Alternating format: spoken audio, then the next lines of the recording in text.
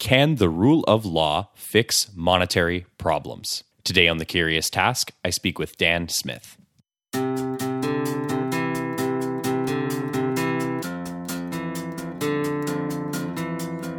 Welcome to The Curious Task from the Institute for Liberal Studies, where we explore economics, politics, philosophy, and other ideas from a classical liberal perspective. I'm Alex Aragona, your host, and today I'm speaking with Dan Smith. Dan is the director of the Political Economy Research Institute and professor of economics in the Jones College of Business at Middle Tennessee State University. He serves as the North American co-editor of the Review of Austrian Economics and is the president-elect of the Society for the Development of Austrian Economics. His academic research and policy work uses Austrian and public choice economics to analyze private and public governance institutions. While his primary research areas are on monetary institutions and public pensions, he has also done fieldwork following natural disasters and even examined the governance institutions of brawling soccer hooligans, cyclists in the Tour de France, and the patricians of historic Venice. Other academic and policy research he has undertaken examines the effects of occupational licensing, payday lending regulation, and the morality of markets. He's also the co-author of Money and the Rule of Law, Generality and Predictability in Monetary Institutions, written with Pete Boettke and Alexander Salter, and that book will form the basis of most of our conversation today. Dan, welcome to The Curious Task. Thank you, Alex. It's a pleasure to be with you. And it's great to have you on. So, Dan, we frame each of our episodes around a question and just go over the answers and conversation takes us. Our question today is, can the rule of law fix monetary problems? And there's a lot to unpack here, obviously. And before jumping right into how exactly we solve certain problems, we should get into which ones exist and a bit of context that way. So I'd like to start here. You and your co-authors note in the aforementioned book in our intro that a common narrative is that central banking and its methodologies has drastically improved throughout the 20th century. This is a common narrative. And into the 21st, we have lessons learned that helps us achieve relative stability and things are going a lot better than before, so to speak. But then you say, quote, this narrative, while widely believed, is questionable at best. Why is this the case? I know we can't go into every little detail, but can you trace some high-level history and sort of where we're at today and say, why is this general narrative people hear about the progressive improvement of central banking and its methodologies? Why is this questionable at best? Where are we at now? Yeah, so this is a great question to start off with. And where we frame the discussion is we think that central banking is essentially become an epistocracy. It's ruled by experts. We have the high priest of central banking that we put in place in essentially a unaccountable position, unelected position, largely unaccountable position, and ask them to use their discretion to, plan the commanding heights of the economy through the monetary system. And the question is whether giving central bankers this discretion actually improves policy over other types of institutions, such as the gold standard or free banking. And we argue, looking at the modern evidence on central banking and looking at the history and comparison of these alternative systems, that central banking has largely failed to achieve its own ends. And that's because it's means-end inconsistent.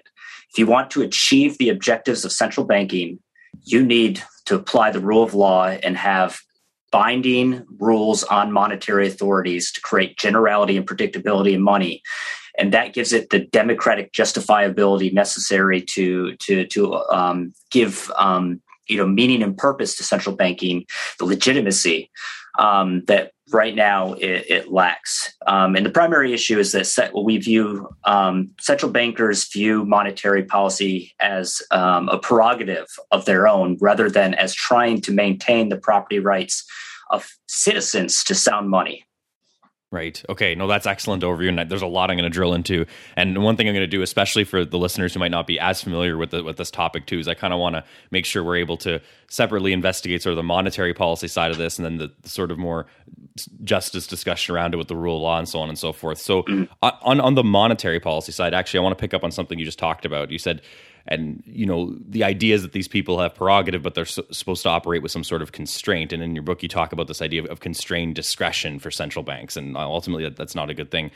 So can you get into a little more detail about what constrained discretion is? Like, for example, we take the Federal Reserve in the United States. What kind of constrained discretion are they operating under? And what are the kinds of things that they have prerogative on, but they are supposed to be a little constrained? Like, theoretically, of course, what's really supposed to be happening?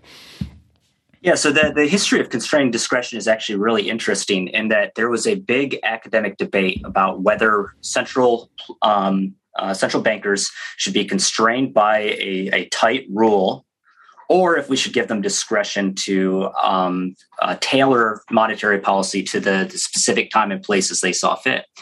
And in the academic literature, the debate, the winners of that debate were actually those arguing for tight rules. But to the puzzlement of economists, after that debate was won by those arguing for rules, in practice, central banking increasingly became more discretionary. What we mean by constrained discretion is it's the modern parlance for describing giving monetary authorities the leeway to operate according to some informal rules that they have the right to deviate from as they see fit. So essentially, it's not having any rules. It's essentially just discretion. But when they say constrained discretion, it makes it sound a little bit more like we're putting some type of rule structure on them. But really, especially if we're talking about the Federal Reserve, they were following an informal inflation target that they were able to deviate from as they saw fit. And there were no enforcement mechanisms, no punishment for deviating from that informal rule. So essentially what we argue is we have lawless central bankers that they say they're putting a rule of law, but they're the judge and the executioner. They get to decide when that rule is enforced and how and when they can deviate from it. So essentially is lawless. Right. Okay. Yes. And as I said, although this might not be happening now, just to clarify one point you're saying. So the idea was that the constraints, even though there aren't really any, as you're saying in practice, the idea is that the constraints were supposed to be things like targeting, like inflation targets. The idea that you're constrained by expectations of stability in the economy. Again, was that the idea in theory that these are the kinds of things that would ultimately constrain these folks that have this prerogative?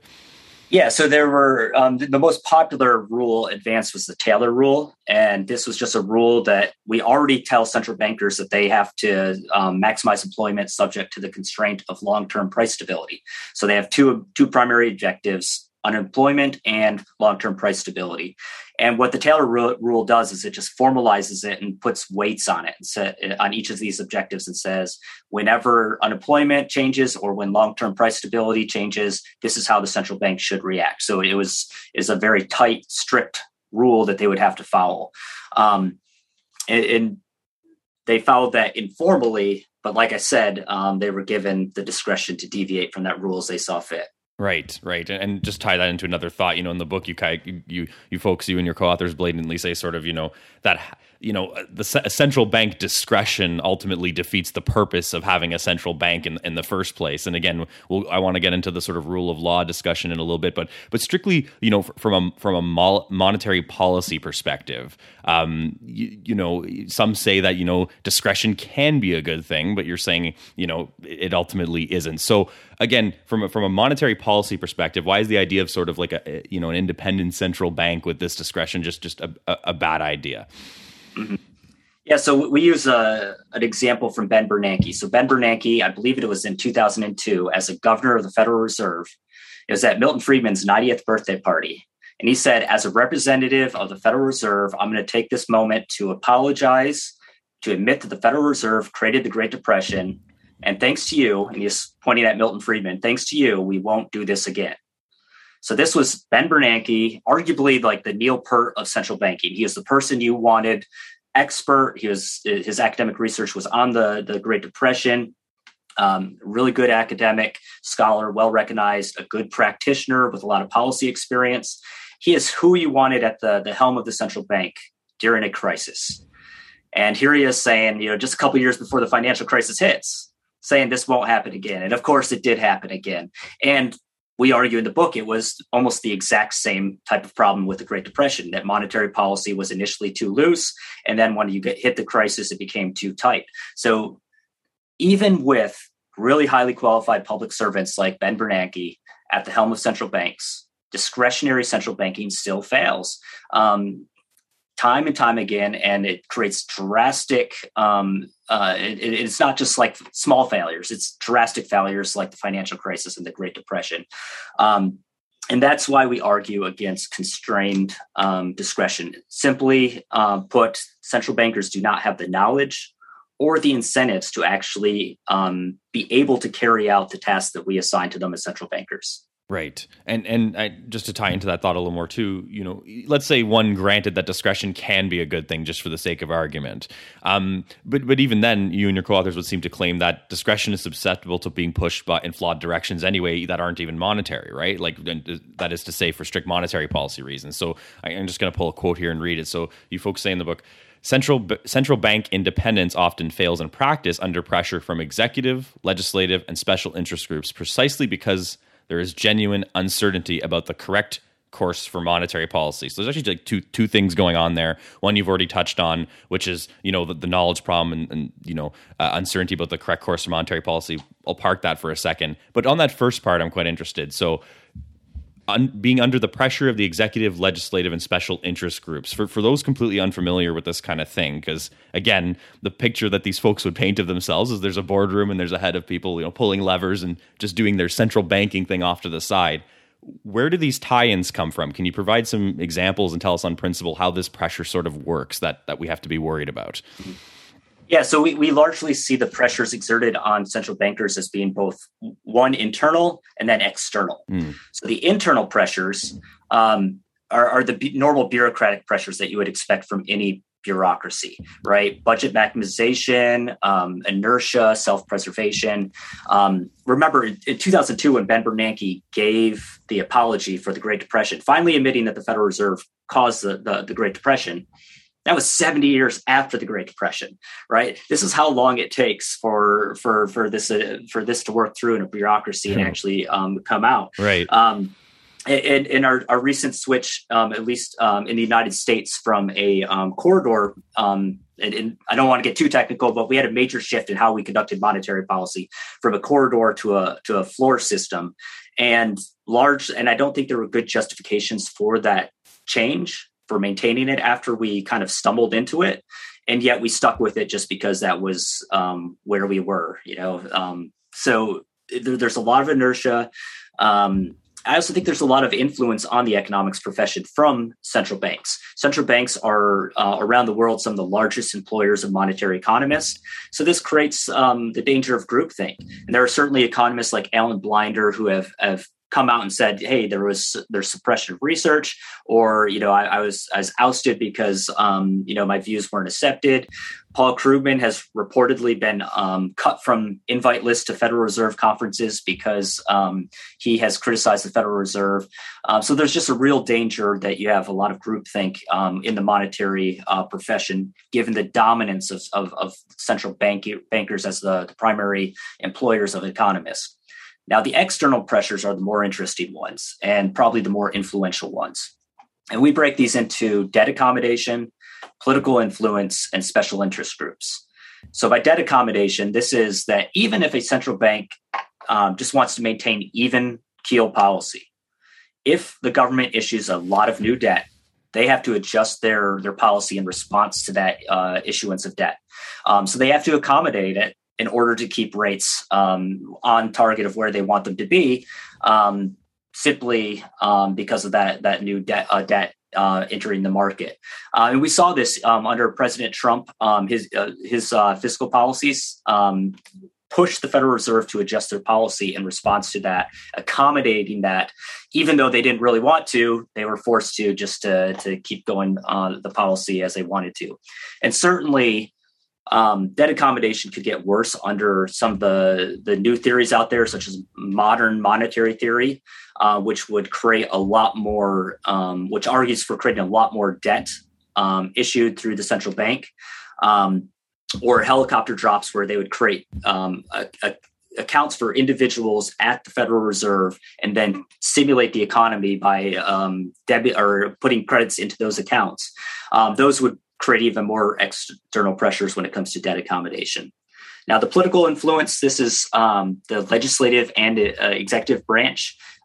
First, the executive, branch, at least in the United States, gets to appoint the board chair and vice chairs of the Federal Reserve, and the legislative branch gets to approve those. At least the Senate does. But the Fed is a creature of Congress, and Sarah Binder and Mark Spindle have a great book, The Myth of independence, detailing all the congressional and pressures that have been exerted on the Federal Reserve. In our book, we go through some of the presidential pressures that have been exerted. These go from, the obvious ones were the recent ones with like President Trump tweeting out to the Federal Reserve, like, get rates down, and trying to push them to change their policy. But that's not that was very explicit and obvious when Trump did it, but that's been going on for decades. We have the Nixon tapes of Richard Nixon doing that to Arthur Burns, literally saying he had him in the office, in the Oval Office, and said, get the rates down. The Federal Reserve is not independent. He is laughing about it. And essentially saying your job is on the line, right? If you want to still be the chairperson of the Fed, you better comply with this. Right. So pretty explicit attempts. And some economists have even measured mentions in the Wall Street Journal, like leaks from the presidential administration, critiques of the Fed in certain capacities, and those have a measurable impact on what the Fed ends up doing as well. So there's lots of ways for that political influence to manifest itself. And I think especially during a time of a crisis, if you're a central banker and everyone is saying you have to do something, even if your gut, it's the wrong thing to do, it's a lot of risk to not do what everyone else is asking. Because if you just do what everyone else is telling you to do, step in, be the savior of the economy, and it fails, you could be like, okay, we tried our best and that was the best idea we had. Everyone agreed. But if you go against what everyone is saying and stick to your instincts, then you run the risk of, if things go bad, being, you're the one solely blamed for the failure. So there's a natural conservatism in central banking that I think makes them yield to this political influence. Then finally, I think one of the most interesting forms of influence on a central bank is actually special interest groups. These are the major financial institutions, such as like Goldman Sachs, that not only deal frequently with the Federal Reserve or central banks around the world. They the central banks actually rely on them, especially in a time of crisis, for information. Right. And that creates a bias, right? They're just calling up like, hey, what's going on? We need real-time information. And that opens up a channel of influence for them to bias which way the policy goes. Then there's also a concerning revolving door where the people working at Goldman Sachs end up working at the Federal Reserve or the Treasury, and then they rotate back and forth. So it essentially, there's just people rotating through, maintaining those positions. So there's a lot of potential for bias there. Right. Yeah. Especially on that last part too, we were talking about the special interest groups.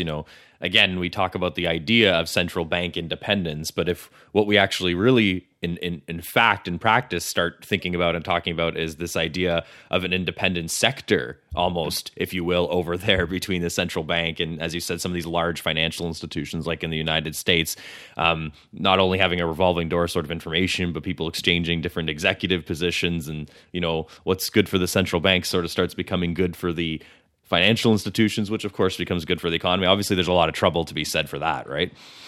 Absolutely. And even in between the Treasury and the Federal Reserve.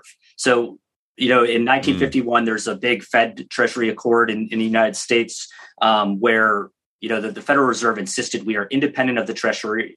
We are not the financing bank of the government, and declared independence. But that has essentially gone away. Now they're walking in lockstep. It's very clear there's coordination between fiscal and monetary policy, especially during a time of crisis. And now we have a former chairperson of the Federal Reserve who is now serving at the Treasury. So, it just creates a lot of conflict of interest that, at the origins of central banking, we were attempting to prevent. Right. Exactly. And just to continue on that thought as well, so back to this idea of the central bank independence, even if someone were to grant, hey, everything, Dan, that you just talked about, life isn't perfect. At least we have something over there that's doing such and such theoretically that's actually supposed to render, good outcomes. And maybe it's not perfect, but it stabilized the economy. They're trying to do their thing. I want to connect another thought to that based on all the things you were just saying as well, which is in a previous chat with one of your co-authors that we had, actually Alex Salter, we talked about how central bank authorities, especially in the U.S., have recently been acting more like fiscal authorities with their prerogatives rather than monetary authorities. Now this is like I think another subtle step into the conversation we're having, right? Like, it's one thing to say that you have an independent entity over here concentrating on monetary policy that's susceptible to pressures and all that stuff, which is bad enough. I'm not downplaying that. But to add that little extra layer of nuance, which basically says that in and of itself, their nature is actually changing from being a monetary institution, which might be susceptible to some things, to actually starting to act and behave more like a fiscal institution or like a political institution. That's quite interesting to me. And I want to throw a thought in there to ask if you had any thoughts, or you want to verify that or expand on it, or anything that comes to mind when I throw that at you. Yes, I completely agree. I think as Congress becomes more polarized and it's more difficult to get some of the initiatives that some parties want through Congress, one of the backdoors way to do this is through the Federal Reserve, right? It's it's quick, it's less politically difficult, and at least for the United States, the Federal Reserve.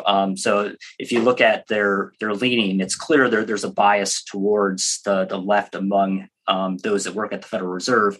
So it's just easy to implement through the Federal Reserve, especially during a time of crisis. And that's why the initial COVID bill in the United States actually had a provision for a FedNow account, which would have created those individual accounts at the Federal Reserve, which would have allowed the central bank to actually stimulate the economy. So that would have been that dangerous step from moving from a monetary authority to conducting fiscal policy.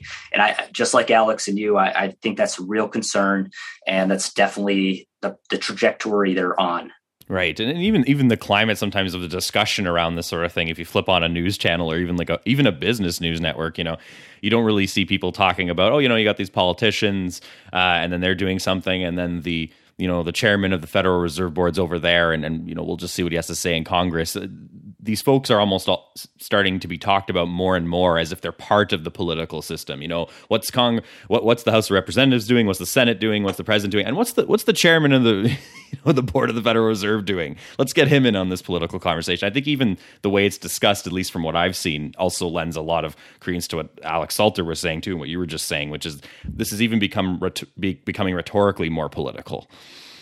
Yes, and what's interesting about this is that some of your listeners may know that the Federal Reserve, at least some of the Federal Reserve presidents, have recently had somewhat of an ethics scandal related to insider trading on their unique knowledge that they received from their position.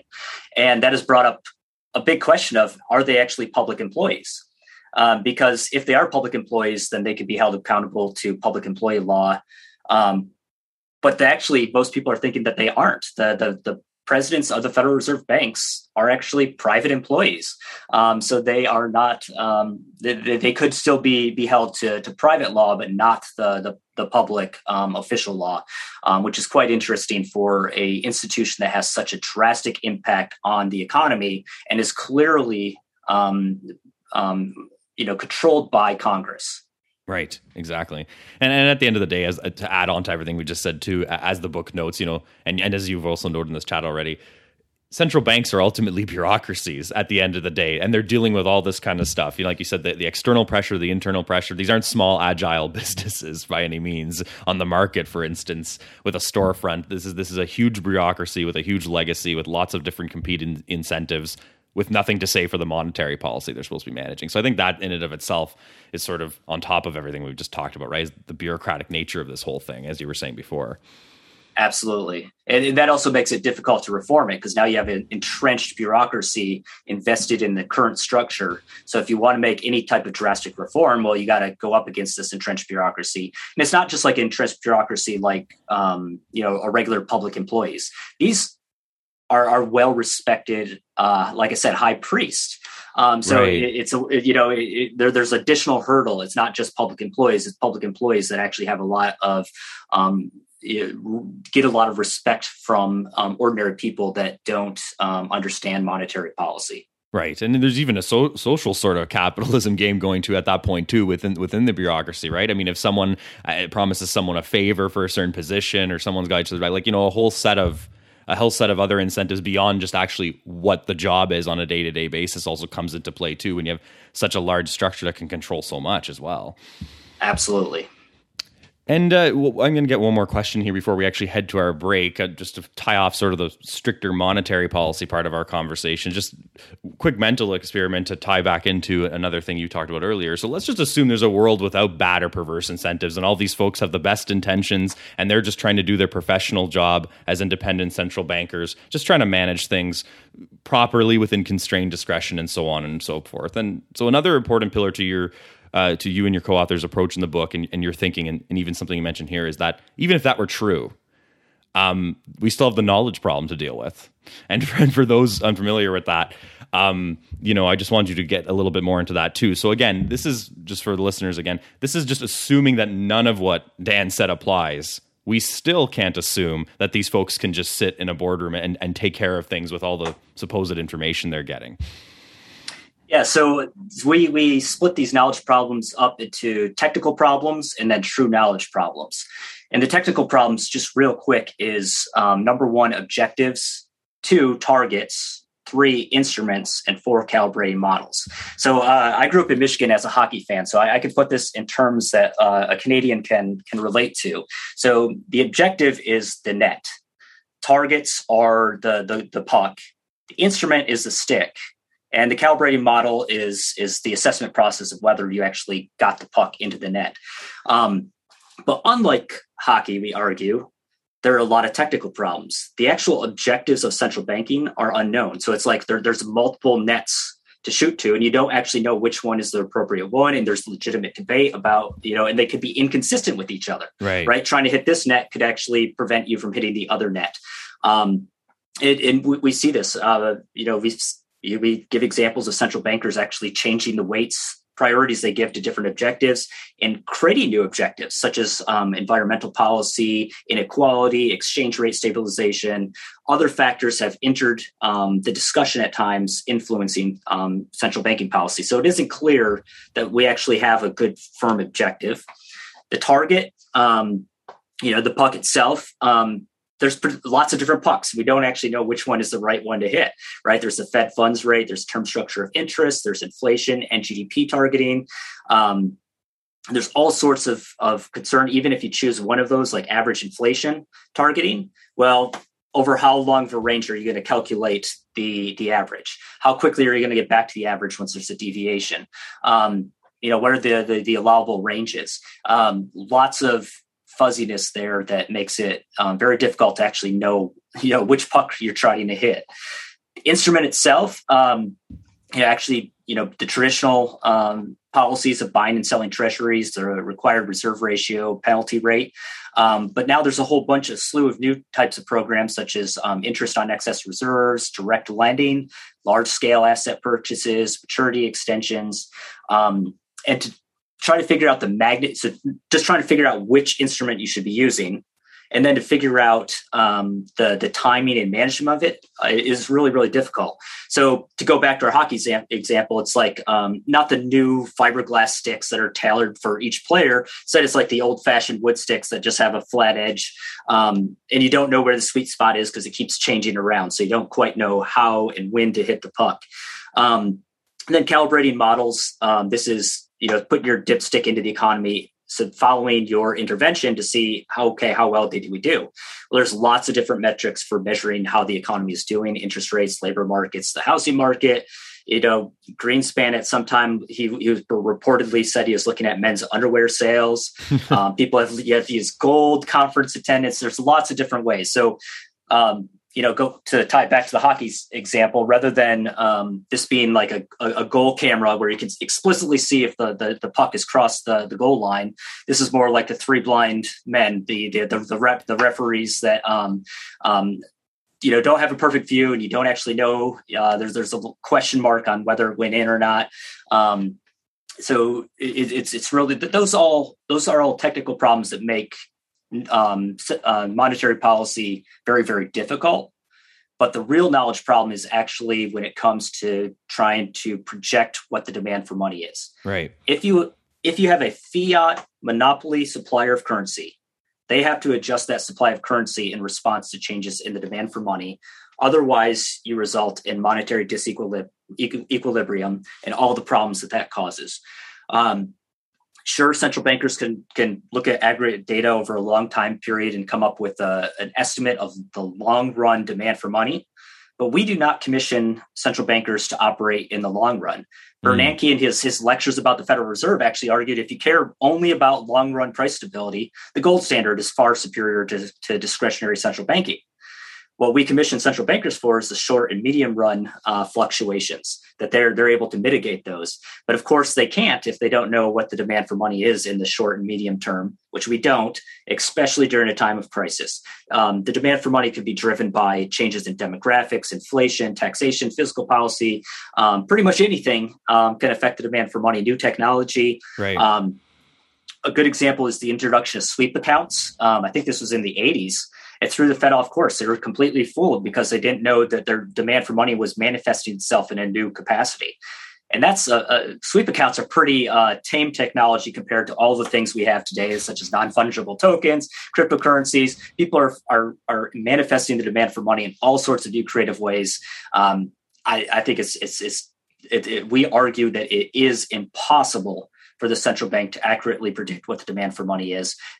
Just as like it's impossible for central planners to plan the economy effectively, they suffer from that same knowledge problem. Right. And not to mention the fact that everything you're talking about, a lot of people, when they do talk about the economy, sometimes they talk about it just as that, the economy, as if there's this sort of box over here that this other box, which is the monetary authorities, have to kind of poke and prod, and then this one box called the economy will go up or down. But in reality, in that box of the economy, we have people with all their subjective preferences, their own goals that are changing themselves to add more goalposts and discussions to that, right?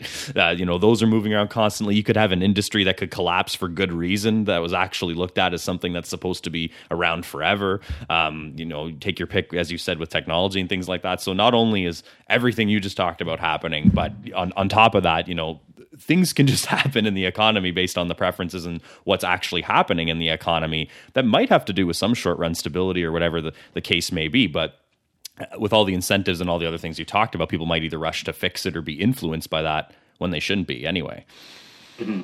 Absolutely. And it's particularly difficult for them to know and respond to when you take into consideration supply shock problems. So when there's a positive supply shock, the central bank is going to see prices go down, but that's the economy is getting better. Like that's when they should actually tighten rates. So it's going to lead them to implement policy in the wrong direction, and we're actually seeing that knowledge problem manifest itself right now with COVID-19. We actually, what's happening with the economy, it's very uncertain. And whether the Federal Reserve should be tightening monetary policy or easing up on monetary policy is a heated debate. And a lot of monetary experts are saying we should actually loosen policy at this time, not tighten it. But the political pressure and the incentives are all, well, inflation is going up, so we should actually tighten policy right now. So it's leading them, we would argue, to the exact wrong policy that they should be pursuing at this time. Right, exactly. And actually, I think that's an excellent place to take our break. So we're going to do that right now. Everyone, you're listening to The Curious Task. I'm speaking with Dan Smith today.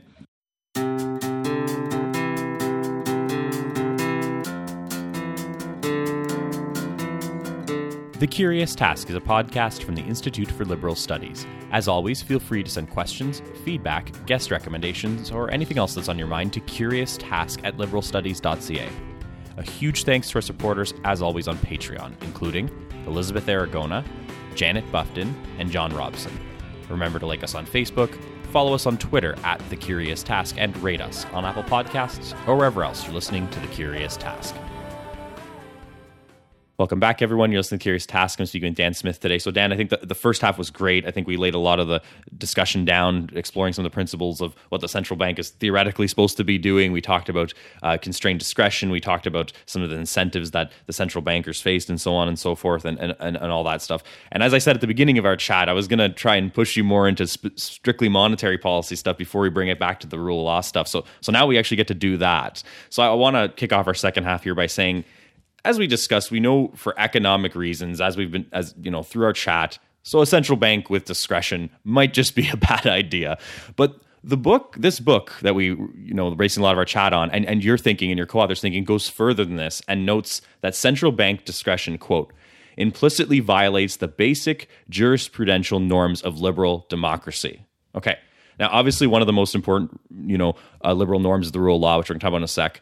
But I just want to stop there and appreciate for a second. Not many people are used to hearing monetary policy so passionately joined with discussions of liberal justice. So I think this is great. A lot of people think of we got, again, the monetary policy over there, and we can leave the liberal justice stuff to the political theorists and political economists, perhaps. So why do you and your co-authors, monetary experts, passionately make this connection between monetary policy and the sense of liberal democratic justice? Just that bridge in itself is interesting to me, and I want to hear a bit more about that. Yeah, I mean, we're to the core. We're not shy about admitting that we are biased. We're classical liberals, and we care deeply about liberal democratic procedures and justifiability. And we're looking, when you look at the landscape today of how we structure government, rule of law is one of the most important restraints that we have on government officials, and we apply it almost everywhere, right? We would hate to have judges that weren't constrained by the rule of law. We'd hate to have politicians that weren't constrained by the rule of law. So it's painstakingly, egregiously obvious that when it comes to one of the most important institutions in our economy, central banks, we do not apply the rule of law framework. We just think it for whatever reason, we haven't applied it to central banking historically. And now we have this entrenched bureaucracy that is so used to operating outside the rule of law that we had to make a case for returning to the rule of law and actually creating laws that apply to our central bankers to give it the democratic justifiability necessary to give it legitimacy in a free society. Right. So just to drill into that a little further, so your folks' stance and your stance specifically isn't that, it's not like sort of like a centrist one, if you will, on central bank issues I'm talking about, where you're basically saying, hey, there's some things that need to be adjusted. You're actually saying this has gone out into space now. You actually want people to understand we have a system that's connected with other systems, as we previously discussed, whether it be the other financial institutions and so on, that isn't just, doing a couple things that we disagree with from a policy perspective. You think, as I said, this is sort of out off the spectrum. It's into space. These people are operating over there, sort of pushing the rule of law above it in certain ways. And you don't think that people should be able to work in a framework like that where they can make these kinds of decisions that are so much impacting sort of our daily way of life, frankly, and for those listening, it might sound like I'm trying to rhetorically bump this stuff up, but this is clearly the direction of your book. You're saying this is not a good thing. Yes, absolutely. We argue that we need generality and predictability in our monetary institutions. And that's what the rule of law provides in every other capacity. It makes rules general and equally applicable. You cannot just use your discretion and, create a law or to undertake policy that just benefits certain groups.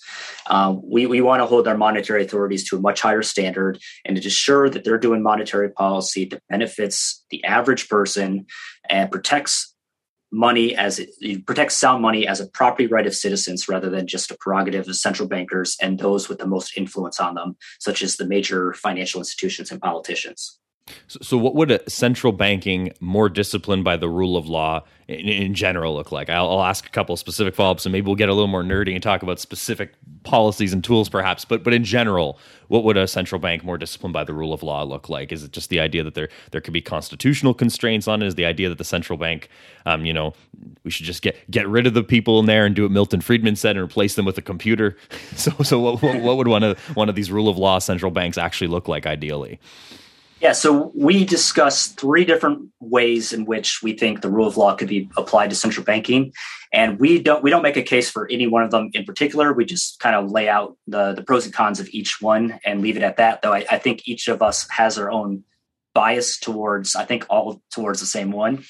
But there's a couple different ways to create generality and predictability in money. One is to create a strictly binding and enforceable rule, such as the Taylor rule, that central bankers have to follow, and there's actually a punishment mechanism if they don't follow it.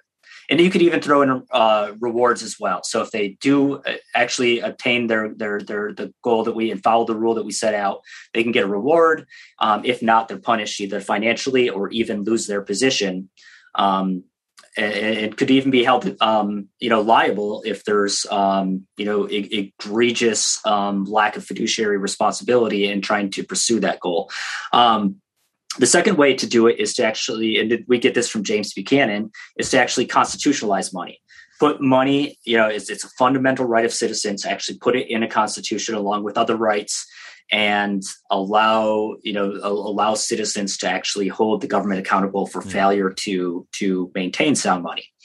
Then the third way to do this is we get from F.A. Hayek, and this is free banking, to completely get rid of central banking altogether and turn the provision of money over to the private sector.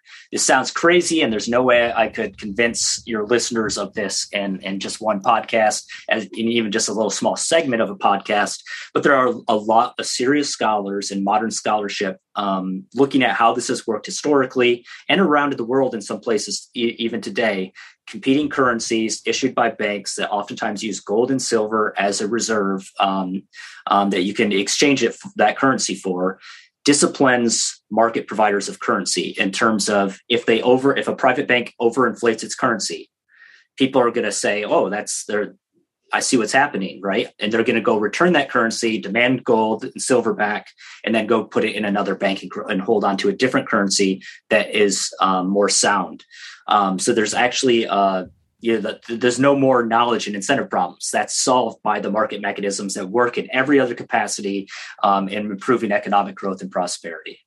Right. And just on drill into actually both of those a little further. So back to the constitutionalized money idea with James Buchanan. So this would actually enable, like, obviously I don't want to get into all the literal legal mechanisms for this, but in a caricatured sort of way, this actually, as you were saying, would enable people to actually hold this institution accountable through, for instance, courts. Maybe lawyers would start getting a little more brushed up on monetary policy if they had to bring a case somewhere. But in this way, you could almost see even the threat of some sort of case being taken to the Supreme Court about, for example, the Federal Reserve has been acting in X, Y, and Z bad way for the past 4 years. This is a class action suit. It's actually violating, our property right and money kind of thing. That would actually be, I think, quite a disincentive to mess around too much in and of itself, right?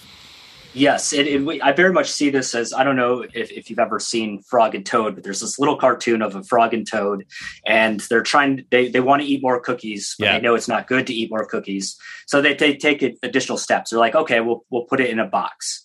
But then, of course, they're sitting there like, well, we could just open the box. So it's not really a good constraint. So I think creating a rule would be creating the box. And then they're like, well, we could put the box up on a shelf.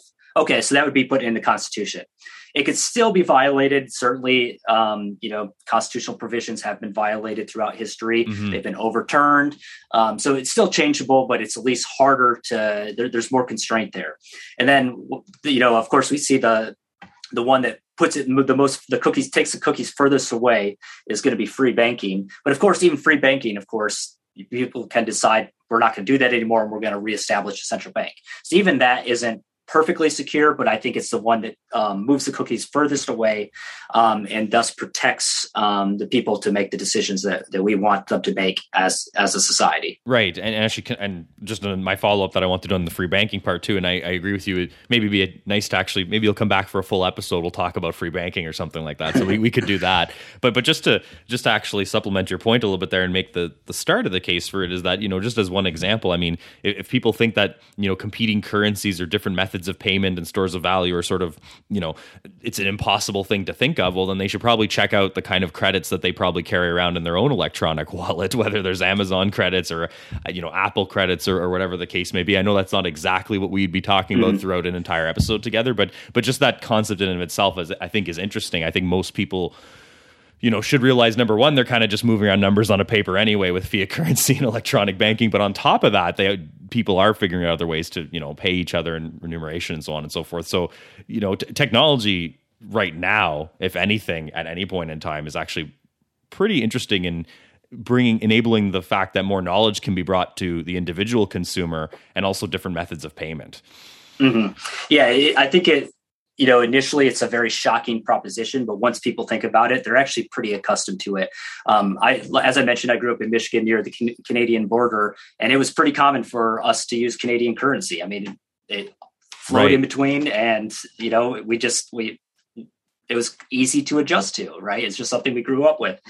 So it's not as crazy, having competing currencies is not as crazy of an idea as many people would first assume. Right. And I guess if people think about it internationally speaking, what's limiting competition among the currencies even we have now is ultimately just laws and legislation to begin with. I mean, the currencies that exist now could even compete further with each other. They just don't for a variety of regulatory reasons, right?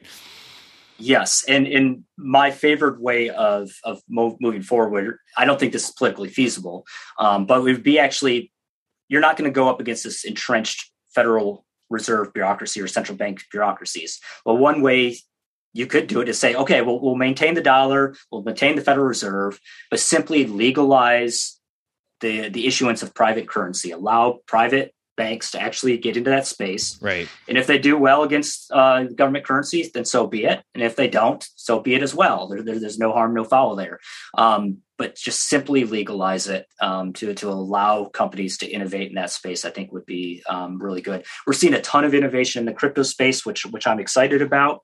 But there's so many constraints that prevent it from actually reaching its full capacity due to these legal tender laws. Right. And opening up that competition would be quite interesting too, because, people have different relationships with different brands and different experiences with them. And everyone's going to say, well, how you can't trust the government. How are you going to trust this big corporation or something? It's like, well, it's not really about utopia, right? It's also about dispersing that risk and letting people make their own decisions and stuff. I've often said if American Express made a currency or actually started doing deposit banking, I would just move all my stuff to that away from one of the Canadian big banks, which probably floors a lot of Canadian public policy people when they hear that, but it's literally true. And I think that's sort of a small example of it. Is like I would totally move all my deposit money over to American Express away from a huge Canadian institution, which is relatively stable. So I think there's a lot to be said for just competing elements when it comes to the economy in general, obviously, but in money, why not? Right? That's ultimately the argument. Yes, absolutely. And, I joked about it a little bit earlier where I said, Milton Friedman had mentioned, and he was the half part's interesting to note. He was half joking that a central bank should just be replaced with a computer, as he saw in his day computing getting better. But moving the half that's a joke off the table for a second, in all seriousness, when it comes to, I know maybe in your mind it's just we shouldn't have a central bank, but assuming we are to, and it's just supposed to control the money supply, is that, especially today in 2021, I think Friedman said that in the 80s and 90s, is that actually that far-fetched of an idea that most, let's be modest, if not all, but most or a lot of what's going on in these institutions might just be better off controlled by eventual artificial intelligence and someone monitoring that, or a stable rule within computing that actually does something over time? Mm-hmm. Yeah, that's a great question. And I think most... I'll speak on behalf of most free market monetary economists. I think they would be in favor of moving to at least a more explicit rule like NGDP targeting. But if you could even hand it over to a computer where there was even less ability for discretion to enter the picture. Of course, in designing the rule, there's discretion and everything like that. So it's not perfect, but at least moves it a little bit further away from that discretion. I think that's entirely feasible. And what I like about it is you could still maintain central banking infrastructure, but you would obviate the need for such large staff economists at central banks. So it's a way to kind of unwind the bureaucracy without actually doing such a huge adjustment that it would be a shock to the system. Right. And I think actually we're about at the time where we're going to move us ahead to more of our formal wrap up. So let me say, we've talked about a lot, Dan, and I want to try and bring the conversation full circle. In each episode, we ultimately want the guests to have the last word and final thoughts. So let me officially ask you our final question, which is, in everything we've talked about, what do you ultimately hope are the main takeaways for someone listening to you here on whether the rule of law can fix monetary problems? In other words, if you want to leave someone with one or two or a handful of takeaways in anything and everything we've talked about, what would those be? Mm-hmm. Yeah, thanks. So, we think money is fundamental to a free society. It's one of the core components of economic freedom. And if you look throughout world history, some of the worst catastrophes, the fall of the Roman Empire, the French Revolution, Hitler's rise to power, the Great Depression, the financial crisis, all involved the undermining of sound money.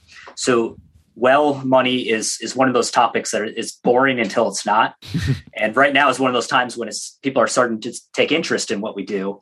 But during normal times, monetary economists, we're the economists that bore even other economists, right? They're like, oh, but when it becomes important during times when we realize that sound money is being undermined, it could have huge implications for an economy. So it's so important, even when times are ordinary and you kind of falls to the background because you're looking at property rights and limited government, rule of law, all these other components of economic freedom appear more important. We cannot lose sight that sound money is the basis of why capitalism outperforms central planning. That that you have prices that adjust that entrepreneurs could use to make calculations. And then after they make their decisions, they can actually have a feedback mechanism. That's what encourages the productivity and innovation of capitalism, makes it superior to central planning.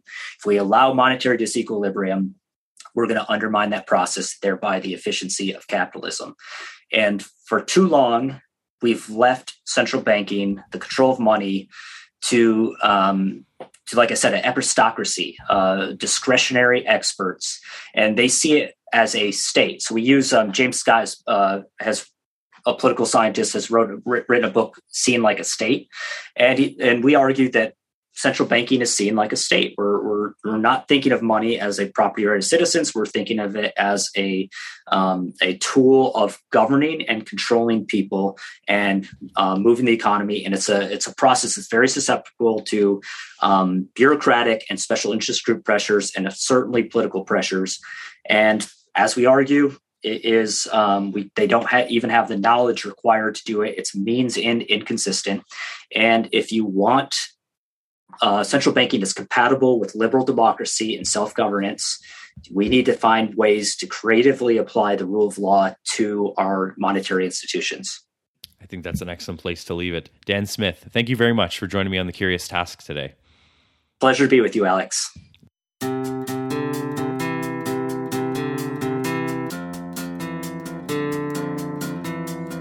The Curious Task is a podcast from the Institute for Liberal Studies. This episode was produced by Alex Aragona, Sabine Elchediak, and Eric Seguin. Our executive producer is Matt Buffton. The music you hear on the podcast is by Lindy Voppenfjord. You should check out his other stuff online. The Curious Task exists today because of donations of time and money from those creating it and listeners like yourself. Check us out on Patreon and find out how you can support us and get access to exclusive offers. I'm Alex Aragona, and thank you very much for joining us on The Curious Task.